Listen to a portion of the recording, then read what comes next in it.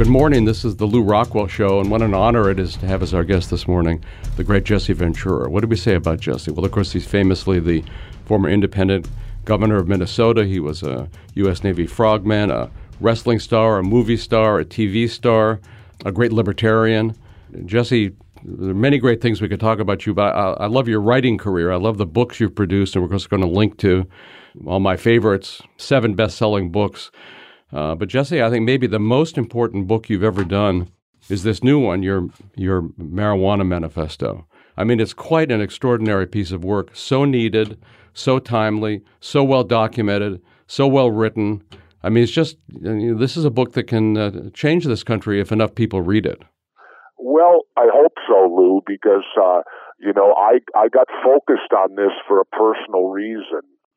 I had lost my quality of life completely, and thanks to marijuana, it's been given back to me. And I'll explain, it wasn't me directly, but someone very close to me developed a seizure disorder and was seizing upwards to 3 to 4 times a week. And this person had been put on 4 different pharmaceutical seizure medicines, one after the other. None of them worked. They all had horrible side effects, and the seizures continued. Finally, we took the person to Colorado, got, quote, medical marijuana there, and the seizures stopped. And that was about 2.5 years ago, and that was what motivated me to help to do this book, was the fact the seizures had stopped. This person today is on no pharmaceutical medicine whatsoever. It started off as 3 drops under the tongue 3 times a day.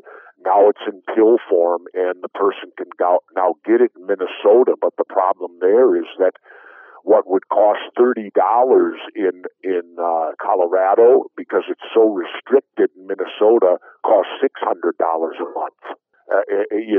And you can't turn this over to an insurance company, to your health insurance, because they won't honor it. So it has to come out of your own pocket, $600 a month, to keep a person seizure free. And the marijuana did it. There's no doubt in my mind. Like I said, today the person's on no pharmaceuticals whatsoever and has not had a seizure in 2.5 years. Jesse, is just thrilling. And do we get a slight hint in this personal story of yours about why Big Pharma hates marijuana? Oh, absolutely. Big Pharma, it's really the money, Lou. It comes down always when you deal with government. Remember the movie All the President's Men? Yes. And remember Deep Throat in the bowels of that parking lot told Woodward, follow the money, follow the money. Well, I can tell you in 99% of the time with government, follow the money. And the same holds true for marijuana. The problem is simple. You can grow it.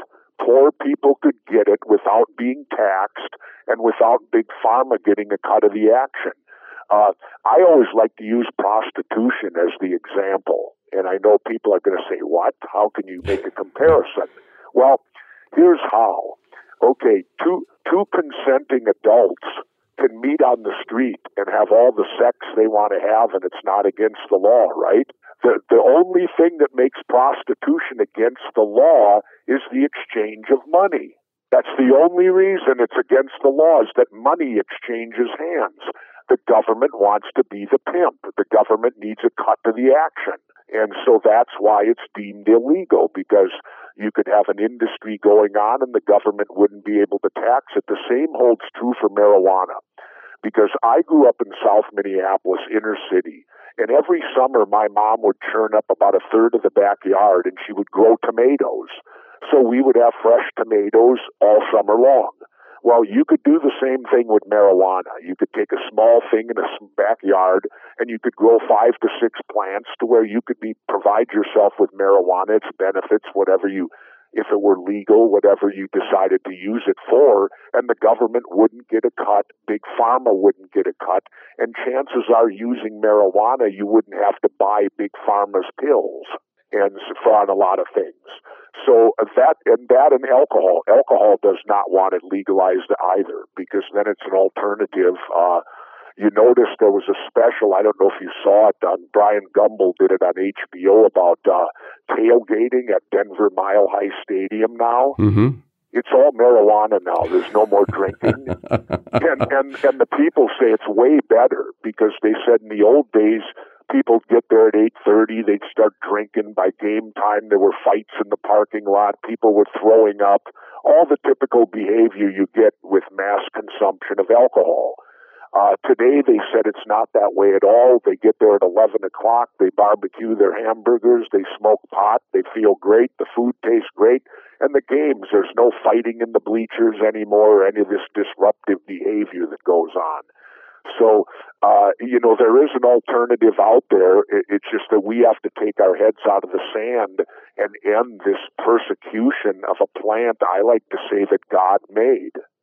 Jesse, so many great things in your book, but and I think of myself as knowing a little bit about this subject, but your list of all the studies, officials, including official government studies, showing that marijuana can help in cancer, both in shrinking cancer cells and in killing cancer cells. Why isn't that alone a reason enough to have it widely available? I don't know. I'm as dumbfounded as you on it. That's why I wrote the book. I want people to understand what their government's doing to them with this prohibition. People who read the book, all I ask them to do, read Steve Cubby's forward to the book. When you get done reading that, you'll take a different approach to our government and them looking out for your best needs and what's right for you, because Steve Cubby was dying of inoperable adrenal cancer. Doctors gave him 5 years to live. Well, that was 35 years ago. He's been on a heavy dose of cannabis. It shrunk the tumor. It's put it into recession, and Steve Cubby has lived 35 years using only marijuana when nothing else worked. And what happened to him is outrageous.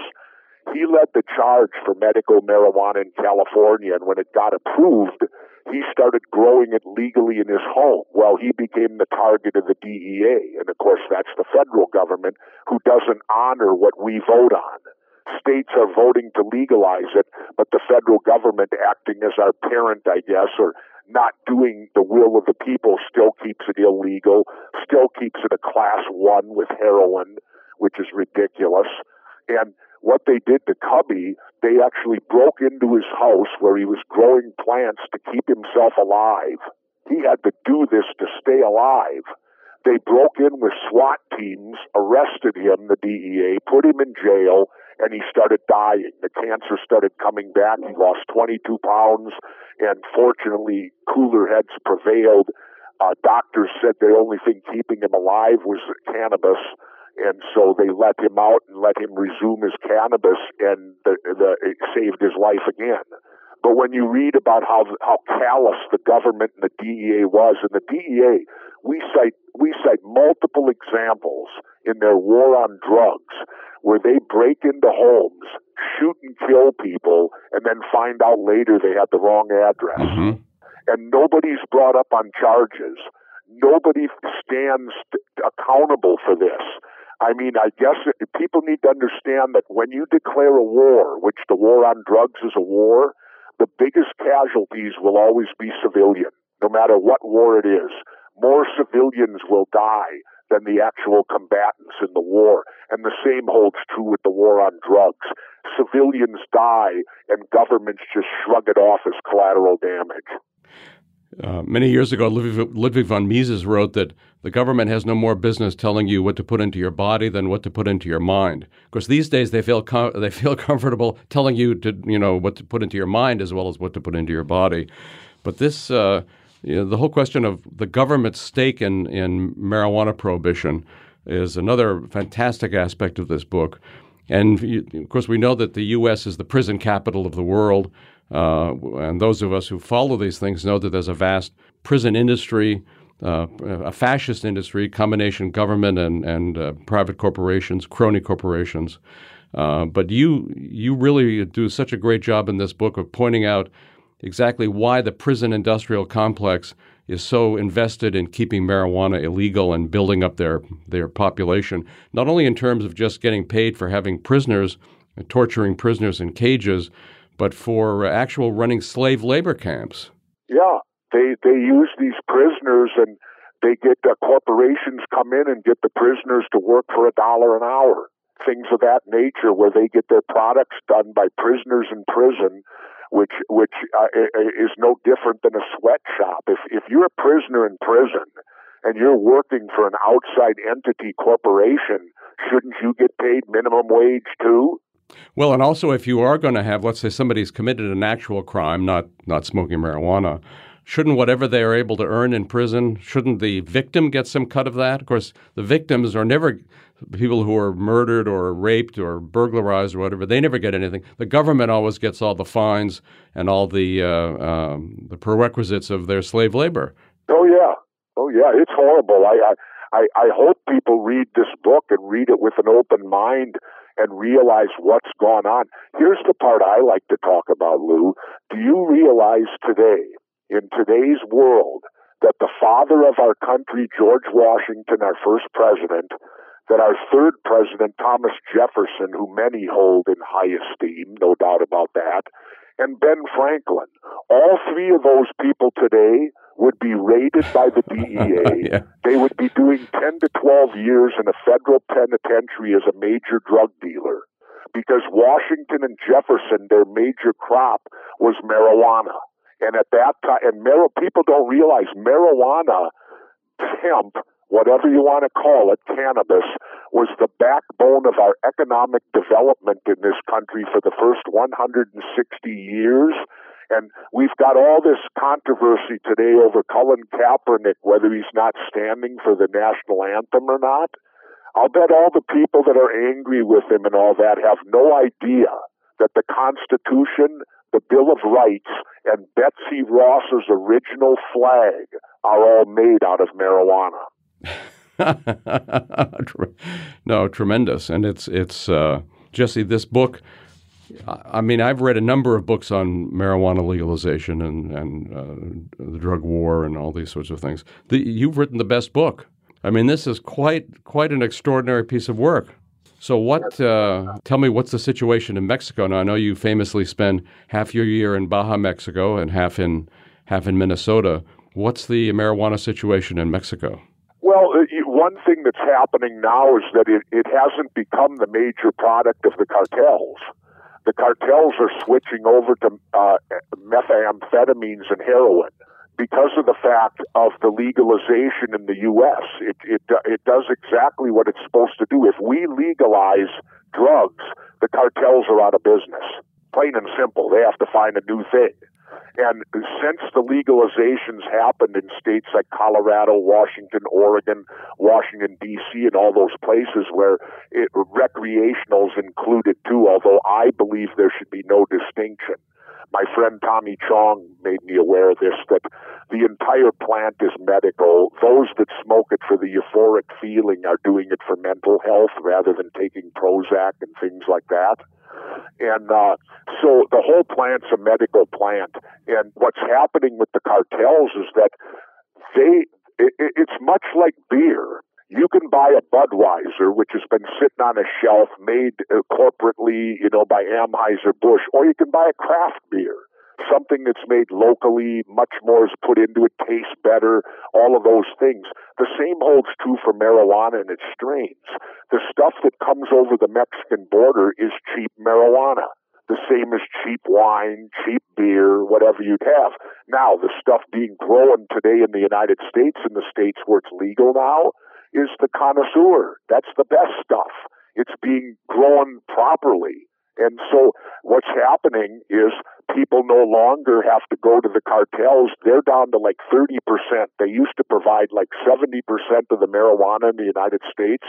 They're now down to 30, and it's dropping all the time because people are buying it here and they don't have to go to the cartels or have the cartels smuggle in marijuana anymore. And so it runs right in the face of what they tell us about prohibition and what we should do to fight the war on drugs. If you want to win the war on drugs, legalize them. That's how you win the war. Legalize them and educate people the same as you do. Treat them the same as you do alcohol and tobacco. When they talk about gateway drug, well, the first gateway drug is tobacco. I can tell you that as a kid. The first thing we did was smoke cigarettes. Fortunately for me, not too many times, and I never got addicted, and I never smoked my adult life. Second thing you do is alcohol. Then marijuana might be third. And for all those people with this other thing where they tell you it's a gateway drug to heroin, well, the legalization has proved that in the states that have done it exactly the opposite. Heroin use has gone down in every state where marijuana has been legalized now. Well, Jesse, I think it's such an important moral argument that you make. We know that marijuana is so helpful, even aside from a rights question, is so helpful to people. It can save lives. It can make lives better just by who knows how many people. What kind of a cruel and cold person could deny something that is health-giving, happiness-giving, and life-saving to other people? I mean, what sort of a mind, what sort of a character is that? And yet that's the government and all the top people in the government. Lou, it's called money. Money. The government makes money off keeping it illegal. You got the DEA and all them out there, and that's what's amazing. The DEA makes the decision about marijuana, a law enforcement agency. No other thing on the planet, in the United States, I should say, does law enforcement make the decision on it. And they have a huge conflict of interest because they make money off it. You got these seizure laws. I would like to know, Lou, how those stand up constitutionally, where they can come in and you don't even have to be convicted. All they have to do is say it was involved in drugs. They can take your home. They can take your car. They can take your personal possessions. They put them on the auction block and they make money off it, selling it. So it's a huge business that's going on in this country, keeping marijuana illegal so that the government can profit from its illegality and deny us not only the ability to use this product, which we should be allowed to do, but the fact it would be a huge boost to our economy. How many people in this country work in the alcohol industry? Quite a few. How many people in this country work in the tobacco industry? Quite a few. When you talk about delivering, packaging, the whole industry itself. Well, marijuana is an industry waiting to happen. It's jobs waiting to happen. It's economy waiting to roll. And yet our government stifles it and won't let it happen. Jesse, are you optimistic, given, of course, we have more and more states legalizing it? It seems to me the number of people who are opposed to at least medical marijuana is shrinking. The government, of course, is continuing on, and all the money they're making the money, and there must even be big pharmas interested in keeping this off the market as a cancer drug and other kind of drugs, other kind of uses. Are you optimistic? Are you pessimistic? Well, no, I'm very optimistic. I think that marijuana can be the issue. It truly can be the issue that propels us to take our government back. And let me expand on that. Right now, polls show well over 50% of the country says marijuana should be legal across the board. No distinction between medical and recreational. Legalize it. It's over 50% now. Well, this could be an issue where the people can rise up. They're doing it state by state, which is wonderful. It's the only way it can be done. What will the feds do if all 50 states legalize it? How will they then keep saying, no, we're not going to follow it? But this could be the issue where the people actually take back their government, because it isn't the government's job to be our parent. And we've lost sight of the fact that we're the boss. Marijuana this issue could reinstill that to us. We are the boss. They work for us. We don't work for them. They're not our parents, and therefore they should carry out our wishes. And we've lost sight of that in this country, and we're now minions of people who kowtow to our government and then view the government as the boss. Well, the marijuana issue could be the very issue that would bring us back, create a revolution, and allow the public to step forward and tell the government, no, you work for me, and you're there to carry out our wishes, not your own agenda. Jesse Ventura, you've done so much for freedom in your life. You've been such a great spokesman, such a great activist in so many different ways. But I've got to say again, I think your marijuana manifesto may be your greatest contribution. I want to tell everybody listening to me, get this book, read this book, talk to your friends about this book, get them to read it. It can really help make a difference in so many ways to better the lives of Americans and restrict this monster headquartered in Washington, D.C. So, Jesse, thanks for coming on the show. Thanks for writing this book. Thanks for everything you do. Well, Lou, let me reciprocate to you. Thank you for having me on. It's people like you that have shows that allow the public to hear the truth and allow us to exercise our First Amendment rights and allow us to educate the public. Because if you're going to rely on the government educating you, good luck. Good luck. You know, you're not going to receive a very good education. You got to do it on your own. And for those that take this attitude, go along to get along, that's as anti-American as you can be. We need to be vigilant citizens. We need to hold people's feet to the fire and make them accountable. If you do that as a citizen, you're doing your job. And let me just throw in on the Colin Kaepernick thing. Colin Kaepernick, whether you agree with him or not, you should honor his right to protest, because that's what America's all about. You have the right to do it, whether you like it or not, or agree or not. Never stand in the way of a person's right to protest and petition his government. That is our First Amendment right, and there's a reason they made it the First Amendment.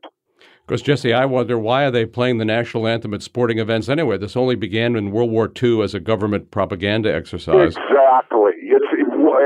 Well, you know what to me is far more worse? Did you see the story? They killed it in a day, where Senator McCain found out that our Department of Defense was paying these billionaire owners of the National Football League to honor the veterans? Yes. I mean, did you see that get swept under the rug? That story lasted a half a day and was gone. I am far more offended over that. That should have received all the attention rather than what Mr. Kaepernick's doing.